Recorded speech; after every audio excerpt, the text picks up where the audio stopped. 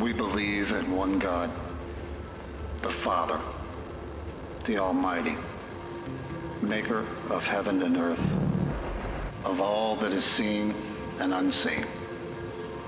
We believe in one Lord, Jesus Christ, the only Son of God, eternally begotten of the Father, God from God, light from light, true God from true God, begotten, not made, of one being with the Father. For us and for our salvation, he came down from heaven. By the power of the Holy Spirit, he was born of the Virgin Mary and became man. For our sake, he was crucified under Pontius Pilate. He suffered, died, and was buried.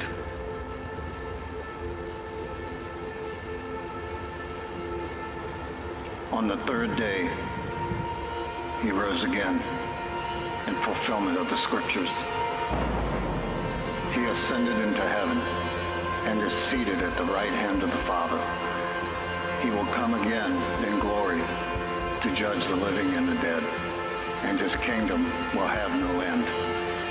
We believe in the Holy Spirit, the Lord, the giver of life, who proceeds from the Father and the Son, who with the Father and the Son is worshipped and glorified, who has spoken through the prophets. We believe in one holy Christian and apostolic church. We acknowledge one baptism for the forgiveness of sins, and we look for the resurrection of the dead and the life of the world to come. Amen.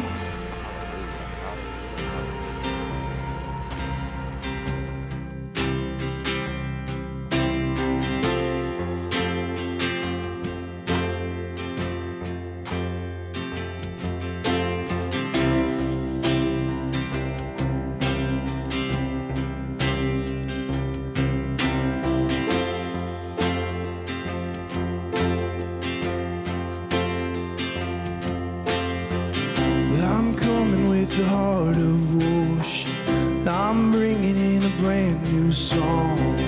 I'm ready to see the unthinkable. I'm ready for a miracle. Hearts praying for a fresh encounter. Souls looking to the living God. I'm ready for a real revival. Oh, Holy Spirit, come like a flood, like a fire. Holy Spirit, fall in this place, fill our hearts. Holy Spirit, come like a flood, like a fire. And Holy Spirit, come. Oh, Holy Spirit, come.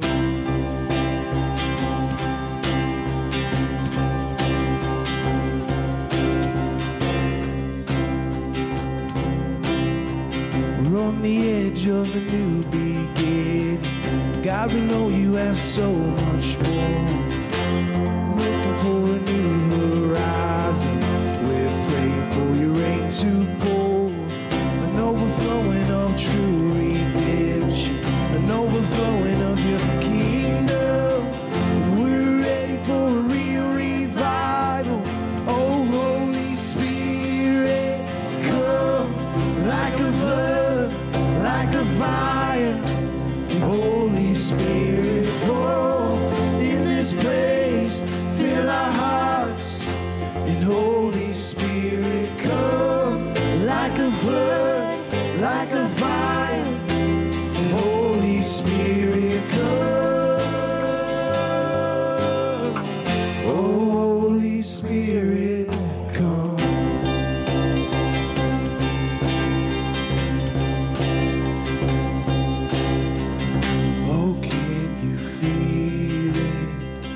Heaven is reaching, oh, can you hear it?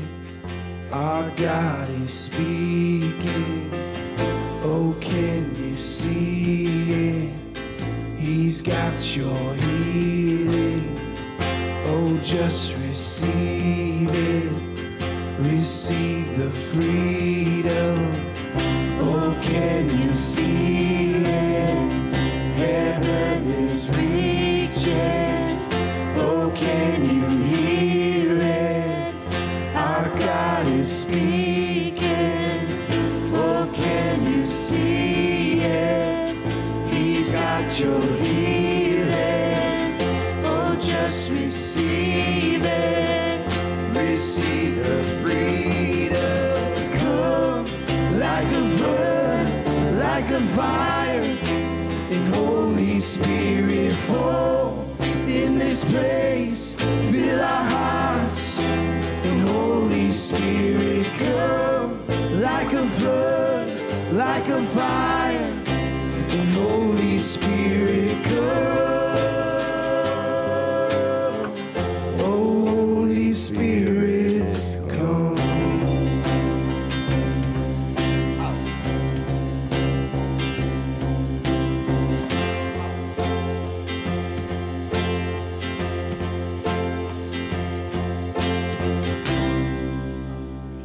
Hallelujah. Just come, Lord. Come this morning. Hallelujah.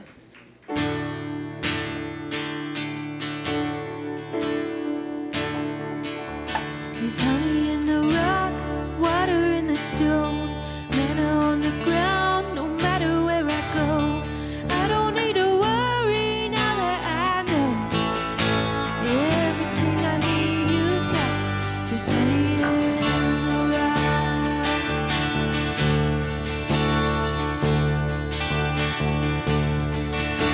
Praying for a miracle, thirsty for the living well. Oh, only you can satisfy. Sweetness at the mercy seat. Now I taste it. It's not hard to see. Only you can satisfy. There's honey in the rock. There's honey in the rock. There's honey in the rock. There's honey in the rock. Freedom, where the Spirit is, bounty in the wilderness. Oh, you will always satisfy. There's honey in the rock, water in the stone, manna on the ground, no matter where I go. And I don't need to worry now that I know. 'Cause everything I need you got. There's honey in the rock, purpose in your plan, power in the blood, healing in your hands. Started flowing when you said it's done. Everything you do, it's enough. And I keep looking, I keep finding, you keep giving, keep providing. And I have all that I need, and you are all that I need. And I keep praying, you keep moving. I keep praising, you keep proving. And I have all that I need, and you are all that I need. I keep finding, you keep giving, you keep providing. I have all that I need. You are all that I need. I keep praying, you keep moving. I keep praising, you keep proving. I have all that I need. You are all that I need. I have all that I need. You are all that I need. Yeah. There's honey in the rock, water in the stone, manna on the ground, no matter where I go. And I don't need to worry now that I know everything I need you got. There's honey in the rock,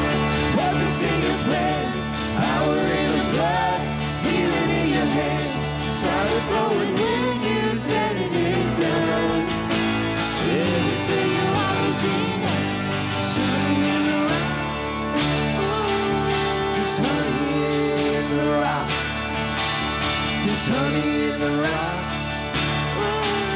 There's honey in the rock.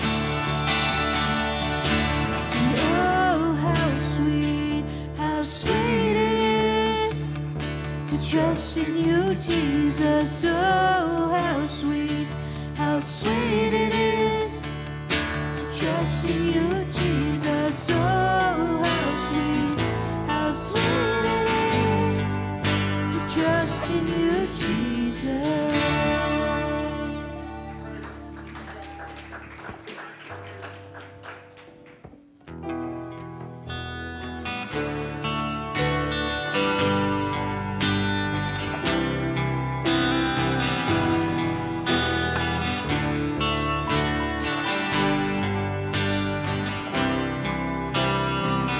To the serpent low, said the king upon his throne,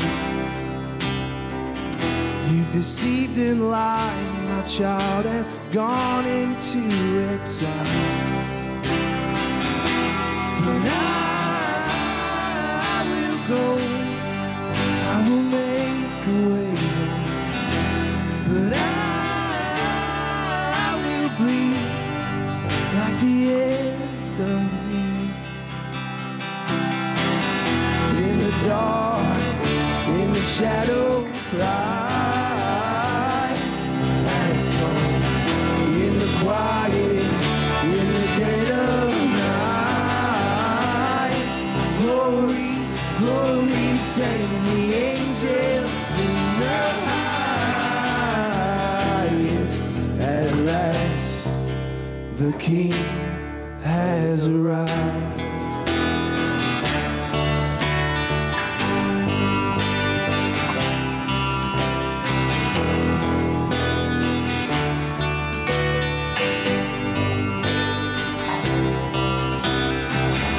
Out upon the sand, said the devil, take my hand. That you bended knee, you will hold everything you see. But the King said no, and I have come to be the spotless lamb undone. And I will fall, but not to you. In the dark, in the shadows, light has come.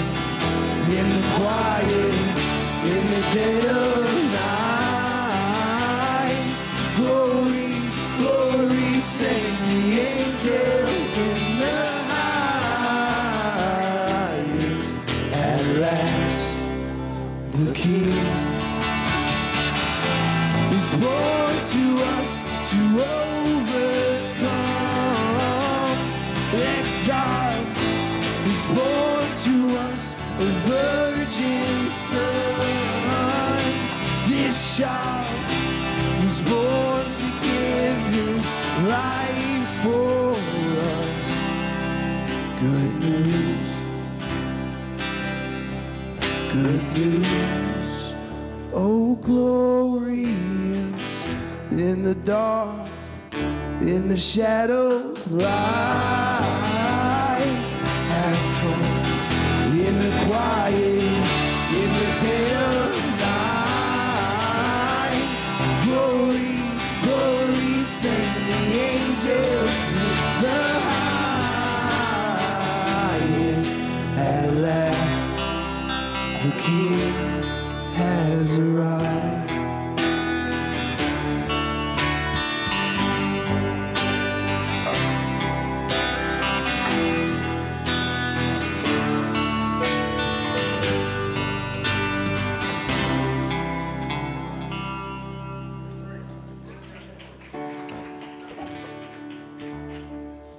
Oh, come, are ye faithful, joyful and triumphant? Oh, come ye to Bethlehem. Oh, come and behold him, born the King of angels. Oh, come, let us adore him.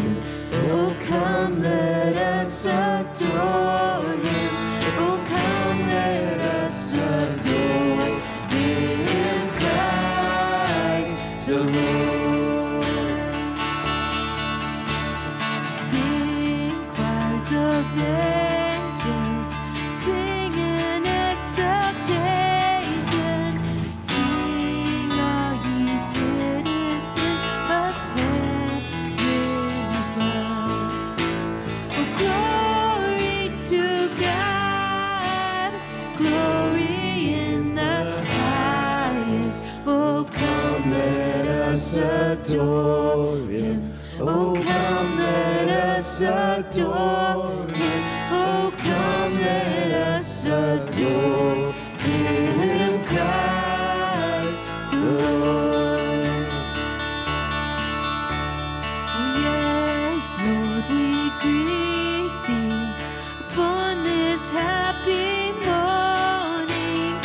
Jesus, to thee be all glory given. Word of the Father, now in flesh appearing. Oh, come, let us adore him. Oh, come, let us adore him. Oh, come, let us adore him, Christ the Lord.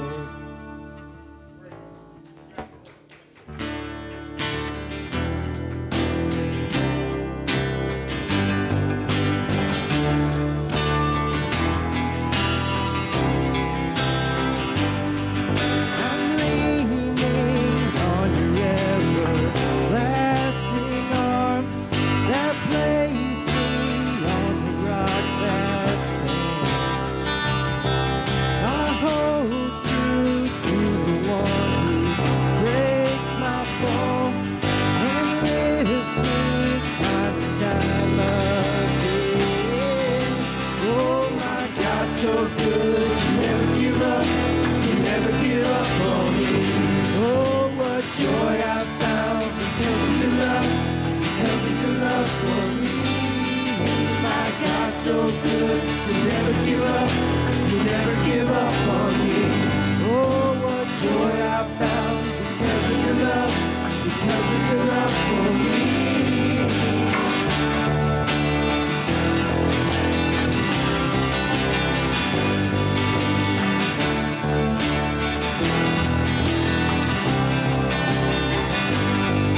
This freedom purchased by the highest price. This grace outweighs all my shame. I'm made new through the power of sacrifice. From death now raised to life again. Oh my God, so good, you never give up. You never give up on me. Oh, what joy I found because of your love for me.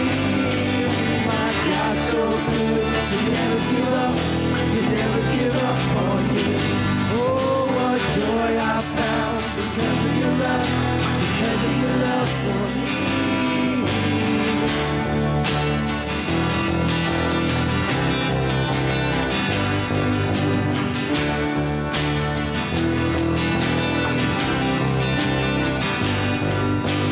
I'm not a saint to sin, so I'm singing. You are good. Buried with Christ, you rise in your freedom. You are good. You make a promise, Jesus, you keep it. You are good. So I'll praise your name as long as I'm breathing. You are good. I'm not a saint to sin, so I'm singing. You are good. Buried with Christ, you rise in your freedom. You are good. You make a promise, Jesus, you keep it. You are good. So I'll praise your name as long as I'm breathing. You are good.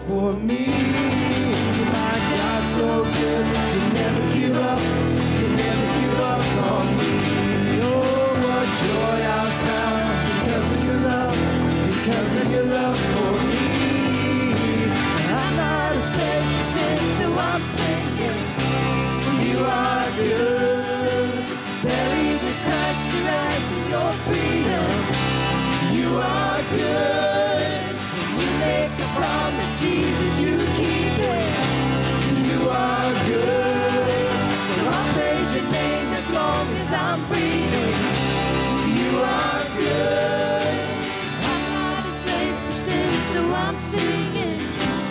You are good, buried with Christ to rise in your freedom. You are good. When you make a promise, Jesus, you keep it. You are good, so I'll praise your name as long as I'm breathing. You are good. I'm not safe to sing, so I'm singing. You are good. Buried with Christ and rise in your freedom. You are good. When you make a promise, Jesus, you keep it. You are good. So I'll praise your name as long as I'm breathing. You are good. Amen. Let's just praise him because he is good. You are good, Lord. Hallelujah. Amen. Well, we're so glad to have you this morning. If you would just go around and greet some of your family of faith this morning.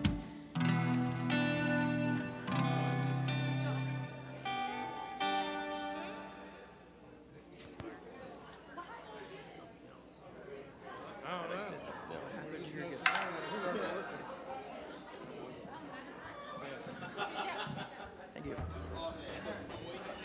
I said, nah, you sick, man. You sick, Mike.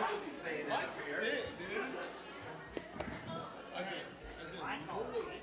And he thought I was saying noise. That's what it sounded like. It does. Noise. Oh, you hit a brunch. Your second favorite.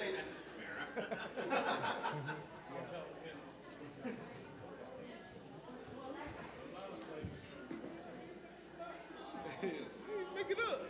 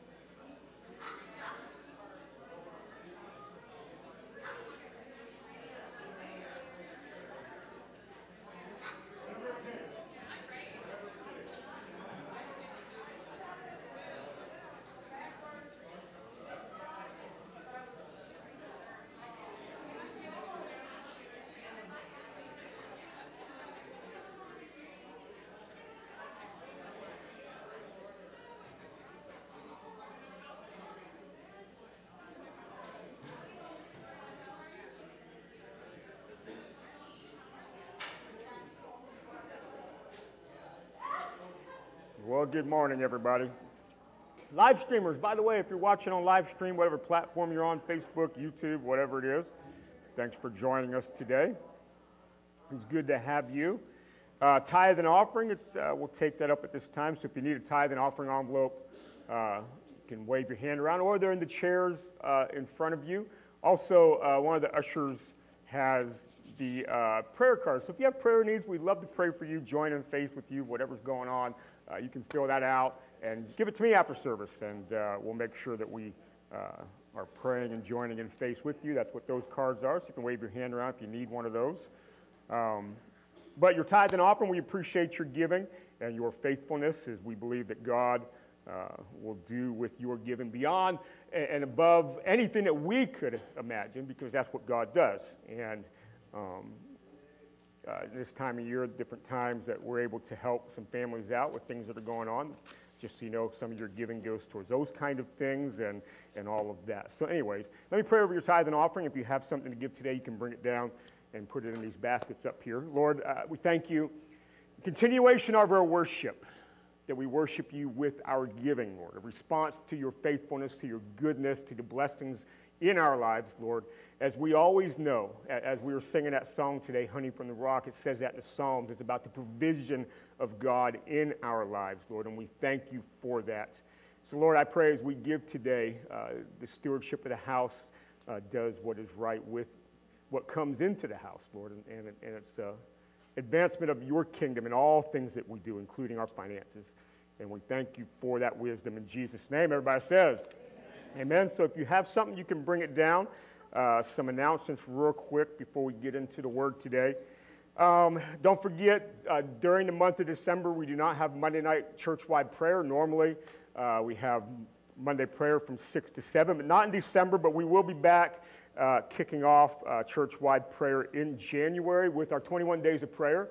And every January, we kick off with 21 days of prayer. It's an important time for us as a church. We consecrate our year in prayer, and we'll kick that off on January the 8th. And how that's going to look and what that's going to be about, we'll let you know as we get closer to that. So anyways, no prayer tomorrow, but we're back on track in January. Joy Fellowship is today. That is for the older folks in our church. You don't have to be older to be there. They welcome everybody. But 5 o'clock today, right here, it's a potluck. Bring some food in. They're also doing a White Elephant gift exchange today. So they're going to have some fun. I don't know what White Elephant means to you, but White Elephant means to me something that's laying around in my basement that I haven't gotten rid of, that I'm planning on getting rid of. I bring. So if it doesn't have to be that, but you can have fun with that. That's today at 5 o'clock. See Bill and Patsy. Wave your hands around. So if you have questions, you can see them. Also, don't forget, this coming Wednesday night is our youth hangout Christmas party. That's for 5th to 12th grade. It's during the entire church service. Usually on hangout nights, they're with us for worship, then they go down, but it's going to be the whole church service. And they're doing an ugly Christmas sweater party. So if you don't have something like that, just wrap yourself in some lights and tinsel and whatever, and you're good to go. So that's this Wednesday. And then next Saturday is our women's cookie exchange. The ladies are getting together from 2 to 4 o'clock here, and it's going to be a cookie exchange. So there's a sign up at the back, by the way, so they can let you know based on how many sign up, how many cookies to bring, and all that kind of stuff. So if you have questions about that, you see Margot. Margot, wave your hand around so they know you. And let's see, don't forget, we do have our Christmas Eve service at 6:30 on the 24th, which is a Saturday. And then Christmas is on a Sunday, and we have church. So if you don't have a family gathering, we're getting together, as always, and have church as normal at 10 a.m. on Christmas morning. So, and by the way, if you're new at this today, we'd love to connect with you. And the chair in front of you is one of these cards. Fill that out. Get that to Margot again after church. She has something for you, but we'd just love to connect with you, and that's what this is about. So if you fill that out and get that to us, we'd love to meet you. All right. How many brought your Bibles to church today? Anybody? Oh, good. I'm glad. I know we put it up on the screen. That's okay, but I love when you bring your Bibles. And I know some of you say, I brought my Bible. It's in here. That's okay, too, as long as this doesn't distract you when you try to read your Bible. I mean, know what I'm talking about. So I can never use my phone as a Bible. You may be more disciplined than me. But what happens to me is if I'm reading my Bible on my phone, then I get a text or something comes in and I get distracted. So I usually do this, and then I use this.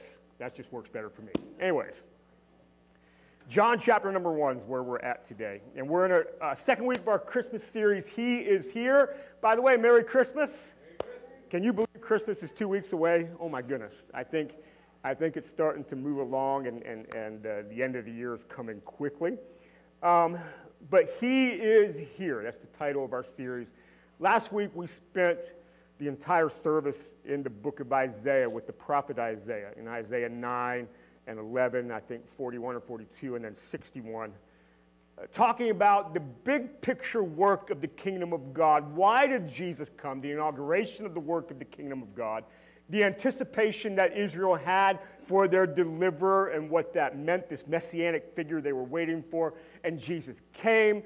He inaugurates the kingdom, then puts the stamp on what the kingdom is like with his death and certainly his resurrection. And now we are in anticipation of his coming again. For Christ is coming. He had died, but Christ is risen. Christ is ascended, and Christ is coming again. How many believe that? And we anticipate his return.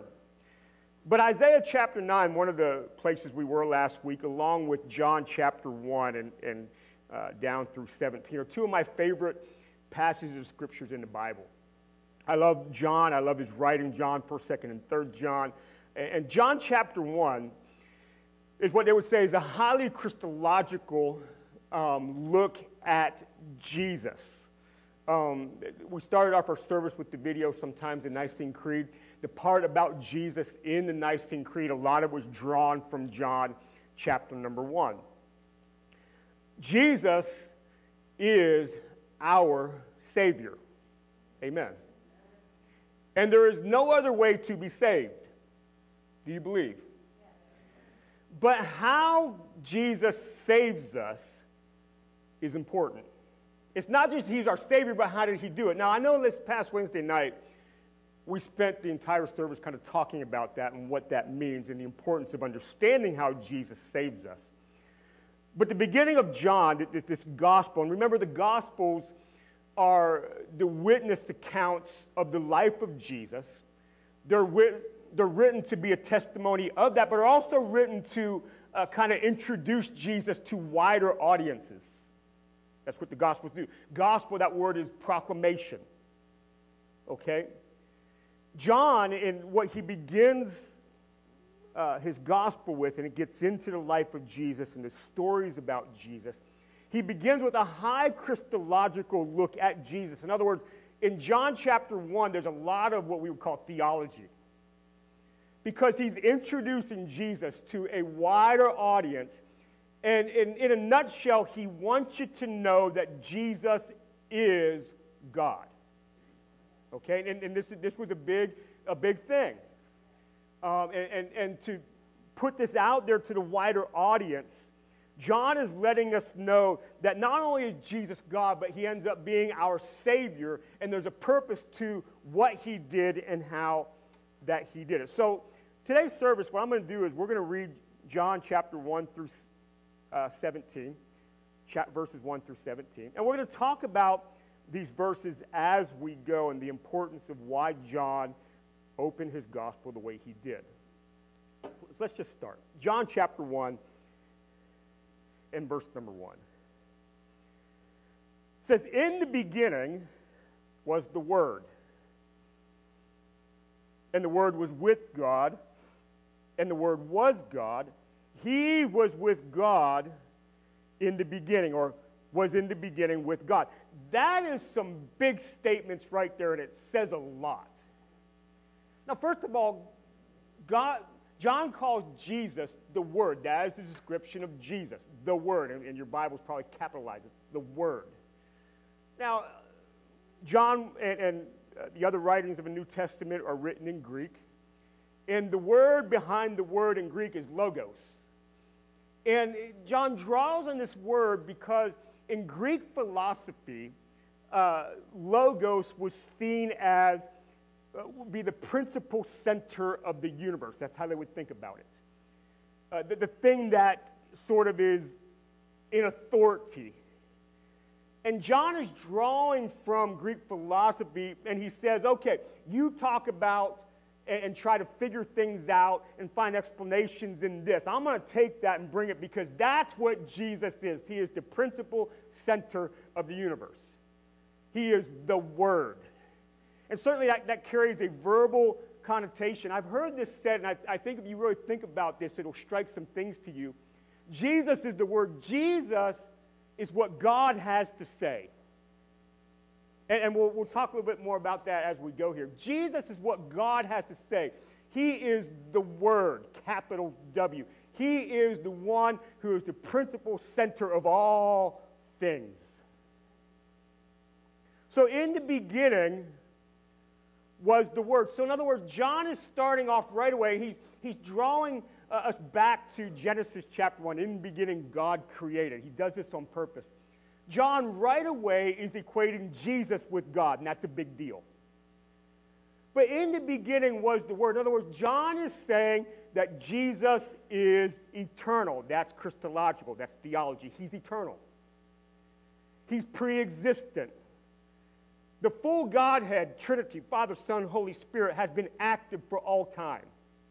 So in the beginning was the Word, of Jesus was in the beginning. And then he goes on to say, and the Word was with God. Now, he's getting real technical here. He's with God. In other words, they're the same, but they're distinct. And here comes the paradox of the Trinity, Father, Son, Holy Spirit. Three yet one. One yet three in person, and distinction in personality and working. So Jesus was with God. He's always in existence. But he is in personality and work. He's separate. But then he goes on to say, but he was God. So Jesus is God. This is big statements from John here. So Jesus wasn't just a prophet. He wasn't just a teacher. He wasn't just a guy that said some nice things. He just didn't say some good things to the people of Israel, try to bring them back to God. But Jesus is God. So in our worship today, we worship Jesus, did we not? Why? Because he's God. So we believe in Father, Son, and Holy Spirit. And John right away gets this thing going that he was the Word, and the Word was with God, and the Word was God. He was in the beginning with God. Now, something that goes with this, and I think it's important maybe we understand this. When Jesus was conceived in Mary by the overshadowing of the Holy Spirit, Jesus was not created in that moment because he always was. You see that? All that happened at that moment is God took on flesh. But Jesus wasn't created. Jesus is not a created being. But Jesus is pre-existent. He's eternal. He's part of the God. He always was. But in the moment of conception of Mary, with the overshadowing of the Holy Spirit, God took on flesh. And John's going to get to that in a minute. But here begins our understanding of how does God save the world. God takes on flesh. Now here's another way. Let's keep going that John equates Jesus with God so we're understanding who Jesus is. Verse number 3. All things were made through him. That's creation. And without him was not anything made that was made. So he takes you back. In the beginning was the Word. He takes you back to Genesis 1. In the beginning, God created. And he's putting Jesus right there with God in that moment. Even though the Revelation and the author of Genesis didn't write that, John is putting Jesus there and said, Jesus, in him and through him, at creation, all things are made that have been made. Jesus is the author of life. I'm not having points on the screen today like we usually do, but if you are taking notes, you write that down. Jesus is the author of life. Jesus is the author of life. And underline it, circle it, put a star by it, highlight it. Jesus is the author of life. He's the author of life and things in creation, but he is the author of what? New creation. For new creation is the result of the fact that God has saved us. And the working of new creation that he will finish as we anticipate his return. Remember, the Bible proclaims, it prophesies that all things will be made what? That's the work of Jesus. Jesus is always putting life in front of us. All right, verse number 4. Let's keep going. In Jesus, in him, was life. And the life was the light of men. Verse 5, this is what we were talking about last Wednesday. The light shines in the darkness. I love this. Again, highlight this, underline this in your Bible. And the darkness has not overcome it. The light shines in the darkness. That's Jesus. And the darkness has not overcome it. There are some translations that have the darkness has not understood it. Same thing. The darkness can't comprehend it. The darkness can't deal with it. The darkness has not overcome it, and guess what? The darkness cannot overcome it. Do you believe that? Listen. I need you to hear something this morning. Jesus, in talking with Peter, said that on this rock I will build my church. Remember, this is the revelation of who he is. Jesus was having a moment with Peter, where Peter was proclaiming, you're the Christ, the Son of the living God. And Jesus goes on to say, and the gates of hell shall not do what? Can't do it. Now, listen, I know that we're worried about a lost world. We should be. That's the call of the gospel. That's the call of taking the gospel to the world. Your worry about a lost world should inspire you to take the gospel to the world. But I know we're worried about evil overcoming and working its way in and having its way. The gates of hell will not prevail against the revelation of Jesus Christ and the church. The darkness, listen, the darkness cannot overcome the light. Don't worry.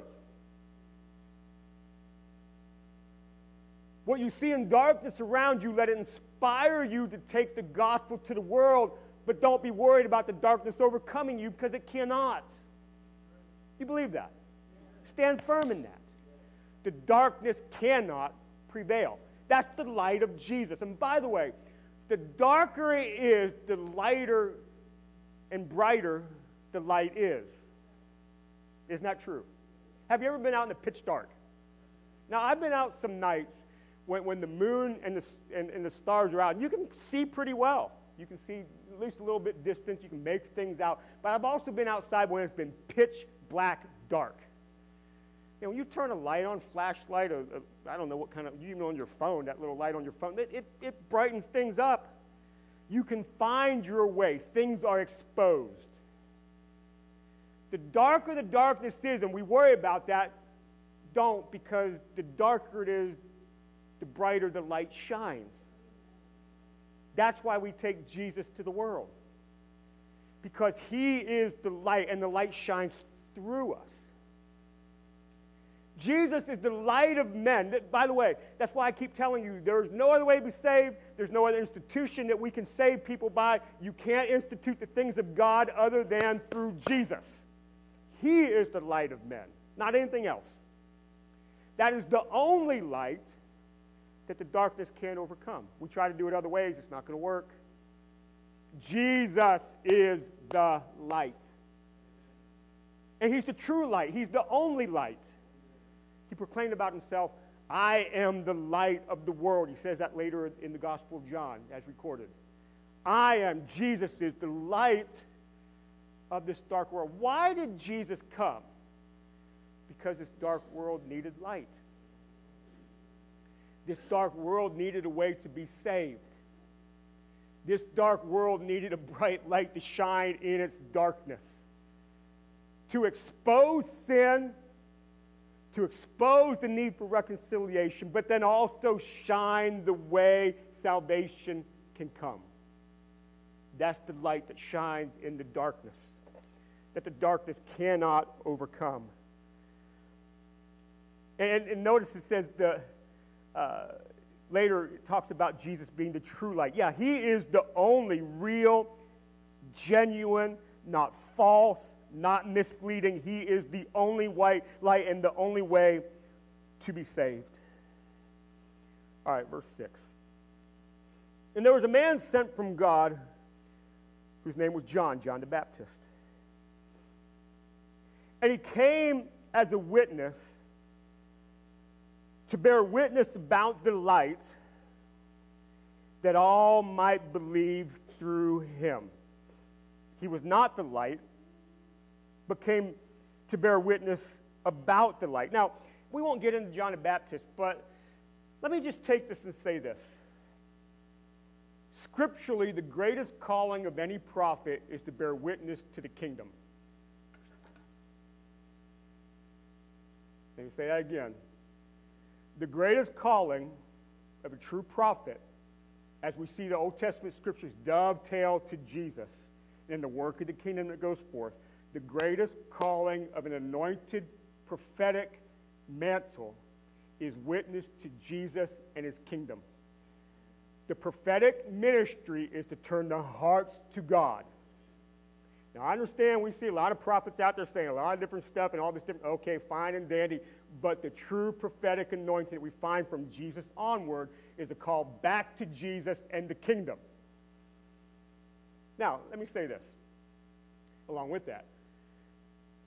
Do you realize that you bear a prophetic calling in a certain way in your life because you're called to bear witness to Jesus and his kingdom? See, John the Baptist, his role in the kingdom was to prepare a way for the coming of Jesus. And there was a certain way John comes before him, then they're working simultaneously, then John is removed from the scene, and it's just Jesus. But John the Baptist is calling, repent, for the kingdom of heaven is near. He's called one of the great prophets we find in the Bible. And his message was, repent, for the kingdom of heaven is at hand. It's here. The role you play in the kingdom is such a role. Are you one who is helping prepare the way for people to see and to hear and to grab hold of the kingdom of God in Christ Jesus? Are you doing this? This is our calling. That we are ones that help bring the light to this lost world that needs it. Okay, we'll get back to that another time and talk more about that. Verse number 9. The true light, which gives light to everyone, was coming into the world. Now, here's something that I find so fascinating. He was in the world, and the world was made through him. So he comes to his own creation. Yet the world did not know him. He came to his own, and it's talking specifically about Israel right there. And his own people did not receive him. And we see this played out through the Gospels, and we see it played out through the book of Acts, that he was rejected by his own so much that they crucified him. They turned him over to the Roman state to be killed. But yet that's not the whole story. Yes, he was rejected by man, but yet, verse number 12. But to all who did receive him, who believed in his name, he gave the right to become children of God, who were born not of blood, in other words, the bloodline, nor of the will of the flesh, nor of the will of man, but of God. You see that? All that you do is believe in him. Believe in the light that has come into this world to save us, and you're brought into his kingdom that we're children of God. How many of you this morning are thankful that you count yourself as a child of God? Let me see. Amen. You're not a child of God because you're in the original called people of God, the Israelite nation. You're not of that bloodline. Well, you may be, but I'm not. I'm a Gentile. I'm an outsider.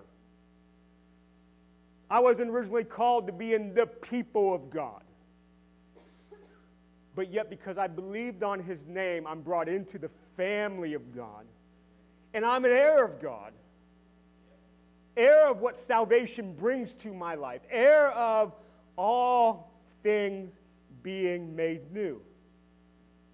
That's the light. And that's what the light does. Verse 14. So the question is, how does this play out? How does God save us? Verse 14. And the Word became flesh and dwelt among us. You see that? Let's stop there.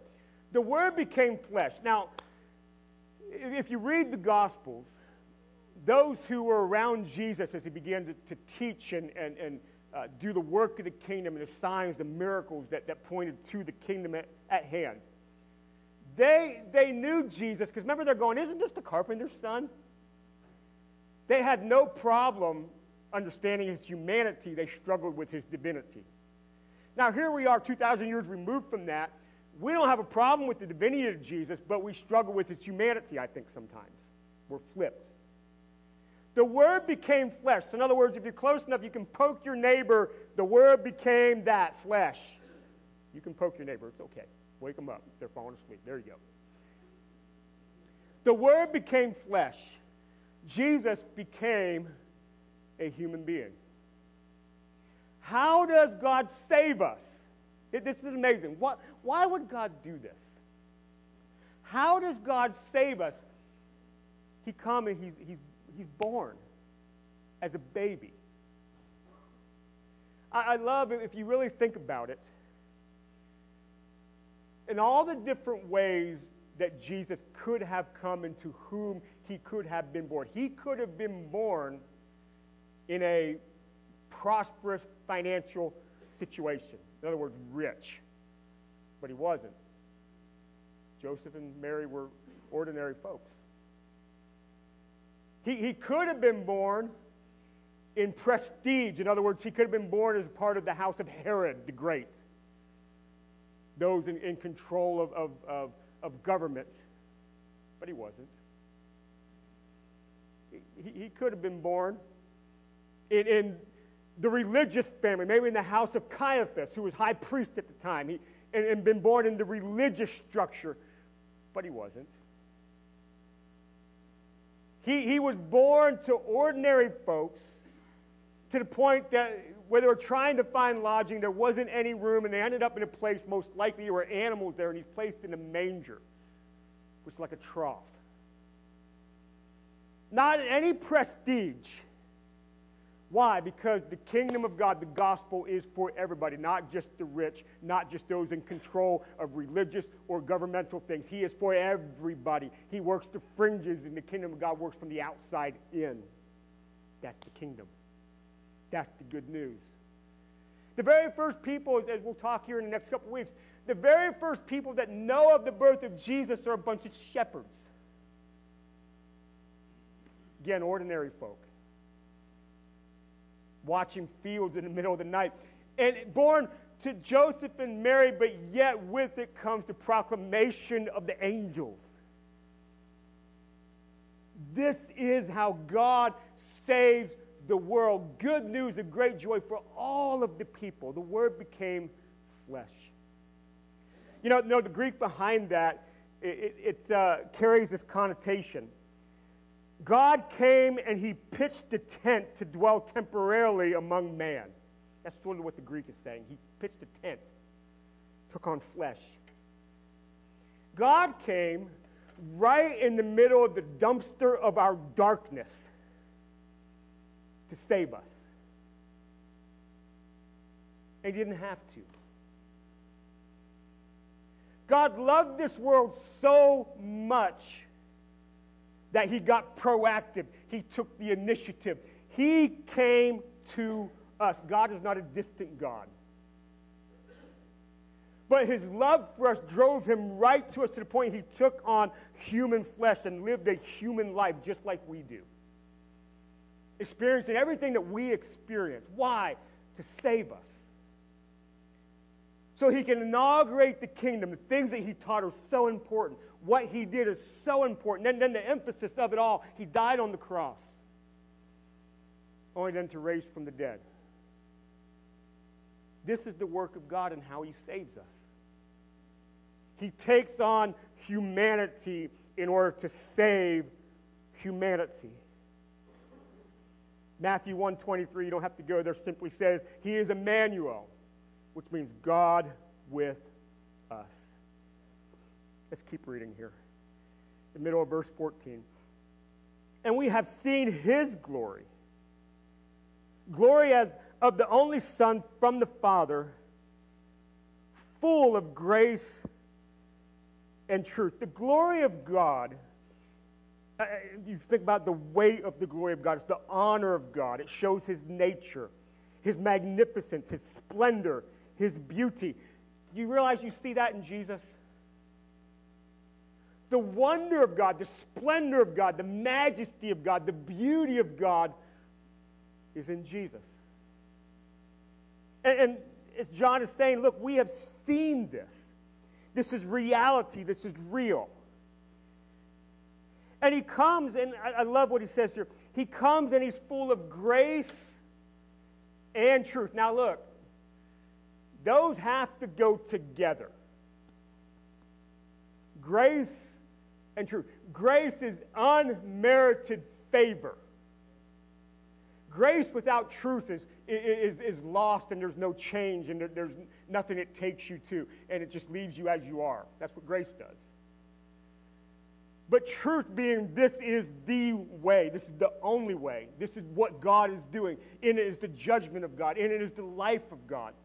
But truth without grace is just harsh. I think sometimes churches, we operate in one or the other. We're all grace and no truth, or we're all truth and no grace, but Jesus comes full of both grace, unmerited favor, and truth, but there is a way. And he brings them both. That we would learn how to not only receive truth in his grace, but then as we take the gospel to the world, we project it not only with truth, but also grace with it. Notice how John talks about the glory of God, and right there in the same breath of a sentence, the glory of God connected to grace and truth. The wonder and the majesty and the splendor of God can be found in the simplicity of the offering of God of grace and truth. That this is true life.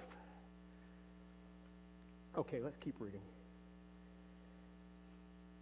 Verse 15, John bore witness about him, John the Baptist, and cried out, "This is whom I said, he who comes after me ranks before me because he was before me."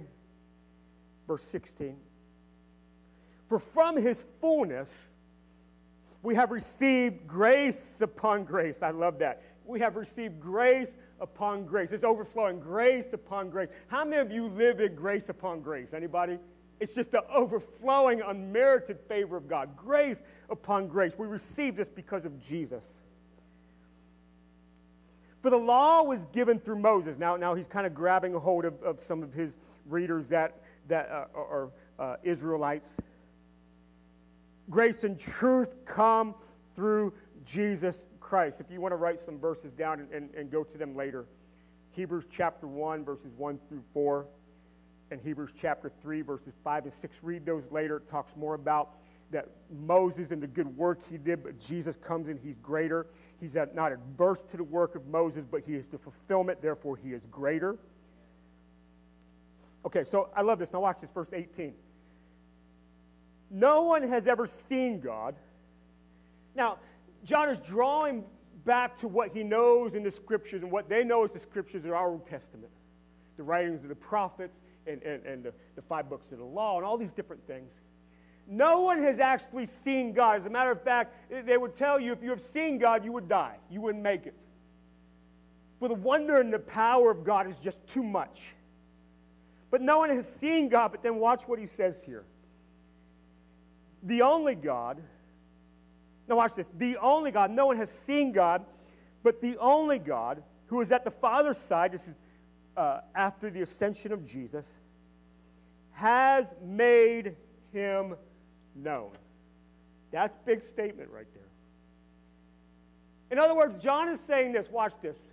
No one has seen God, but now we have.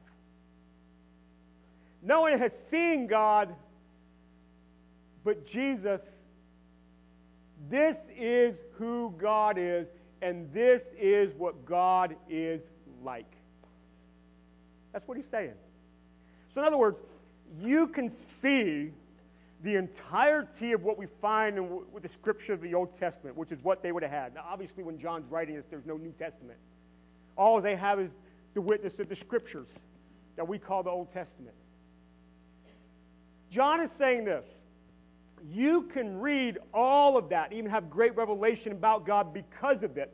But whatever your picture of God is like, here in Jesus is what he's really like. And in any way it differs from this, bring it to this.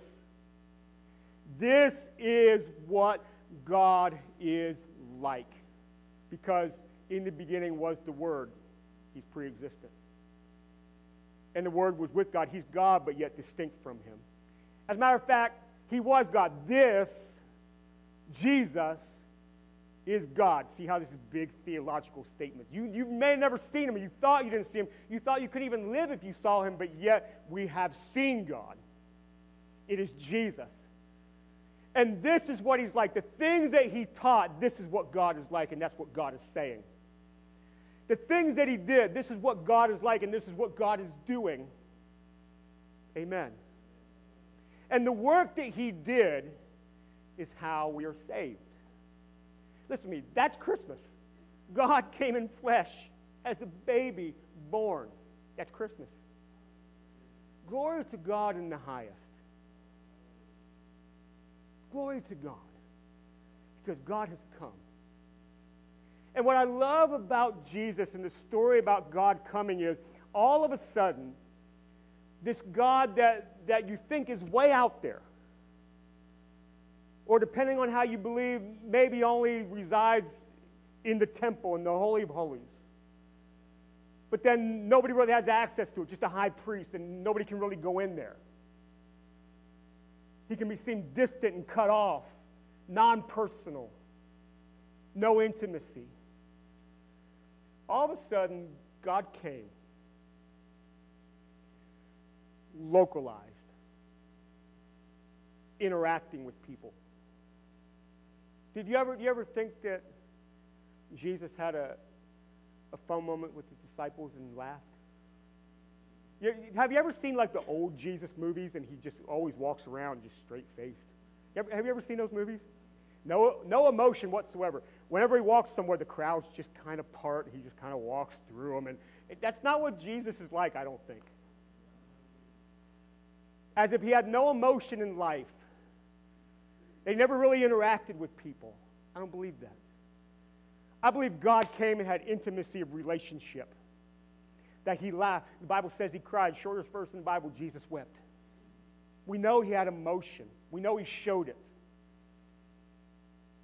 Localized, intimate, personal, real. That's what God is like. Because even though Jesus bodily ascended, the Holy Spirit was sent to dwell within each of us. Personal, intimate, localized, here. That's Christmas.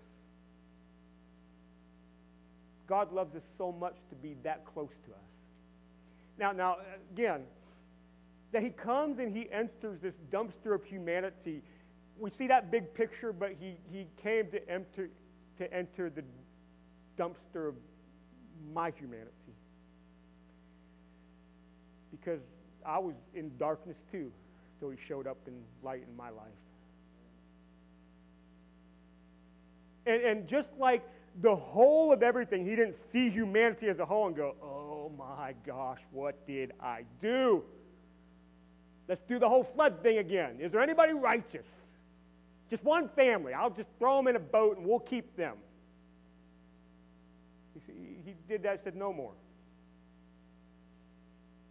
He didn't kick us off and let us to our own fate. But even in the midst of seeing all of the darkness and how darkness was growing and how darkness was seeming to reach into everything, and it was very dark, he decided to come to it instead. But not just the whole of humanity, but me personally, and you personally. For everyone that would believe has the right to come into the light and become a child of God. I wish it's kind of dust. I thought about hitting the lights and putting down the blinds and just putting a little light up here. I actually brought one. To see that in this dark room, this light has an amazing effect. It will light up everything in your life. It will expose the sin that needs to go, but it will show you the way to live. Because what happens is this light is not only in us, but we follow it. And it shows us the way, the truth, and what life is really about. Amen? So Christmas, again, I was telling you last week, I love the whole season. I love the decorations. I love, a lot of times people are a little nicer in December. I don't know why. Maybe we should keep this. But the whole shopping thing, I love giving gifts. I love the whole business. But first and foremost, Christmas. God has come. And he is the light of the world that the darkness will not overcome. Amen? Do you believe? Are you in the light? Let's stay there. Let's see what he will do as he shows us what it means to live in the light and be children, as it says in other places in Scripture, children of the light. I'm thankful.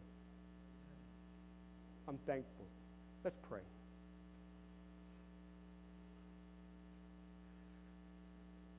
Oh, Jesus.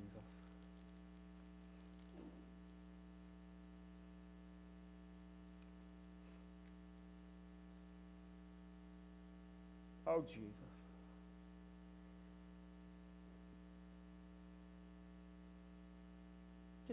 Just worship him for a minute from your seat where you're at. Oh, Jesus. In Jesus' name.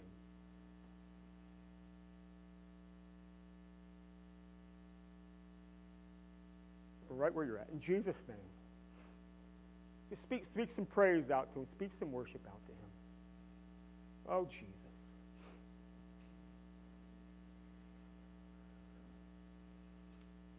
You are worthy. You're the glory of God. The wonder of God. The excellence of God.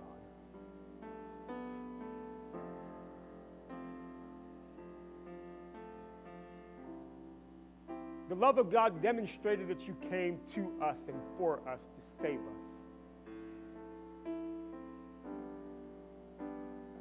In you resides the authority of God. The darkness cannot overcome it. In Jesus' name. In Jesus' name.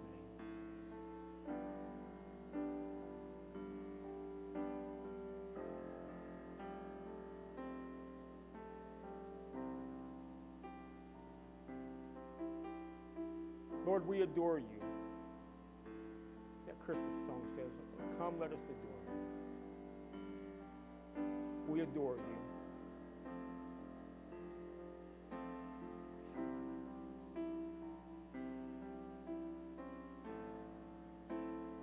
Oh, Jesus.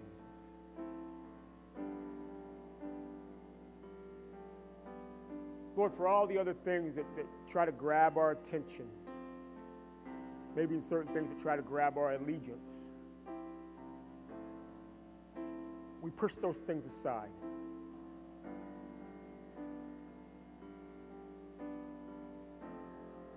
That in you is life and there is no other.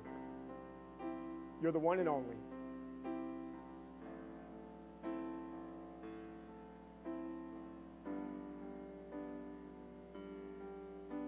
Thank you, Jesus.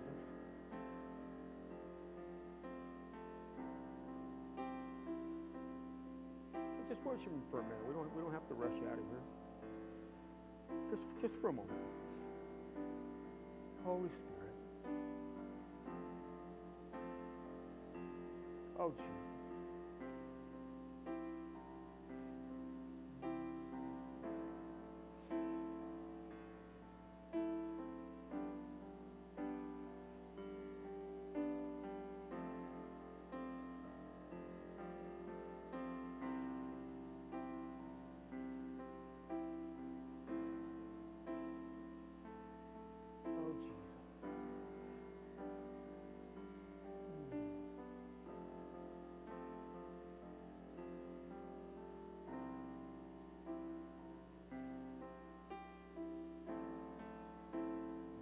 Oh, Jesus.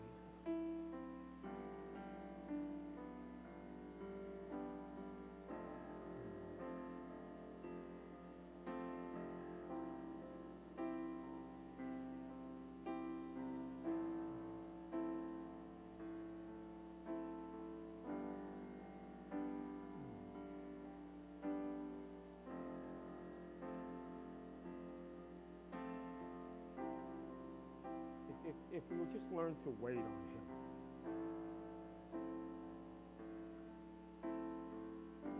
If we would just learn to wait on him,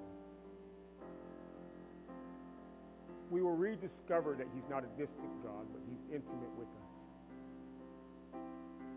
If we'll learn to wait on him.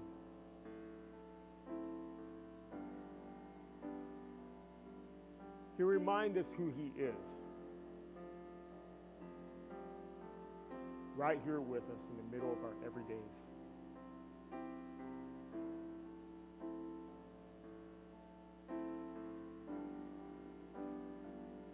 He'll remind us that he is God. The great, the wonderful, the all-knowing, the all-powerful. And he'll remind us that we can commune with him and be with him and talk with him and have relationship with him if we can just learn to wait on him.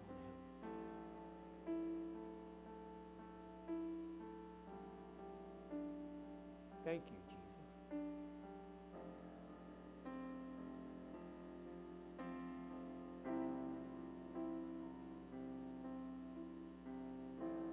There was something I wrote down in my notes for this morning that I didn't say, but the Holy Spirit reminded me of it. Hope is always found in the darkness. Hope is always found in the darkness.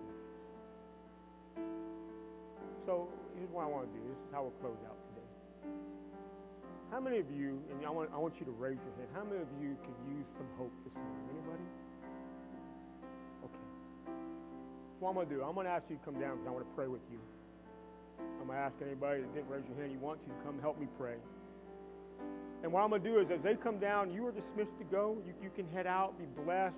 We'll see you Wednesday. Next Sunday morning, we'll keep on in this series. But I want to close out with prayer. So if you raise your hand, you say, I could use some hope today. Come on down. I want to pray with you. But everybody else, if you head out, we love you. We believe in you. We'll see you Wednesday night.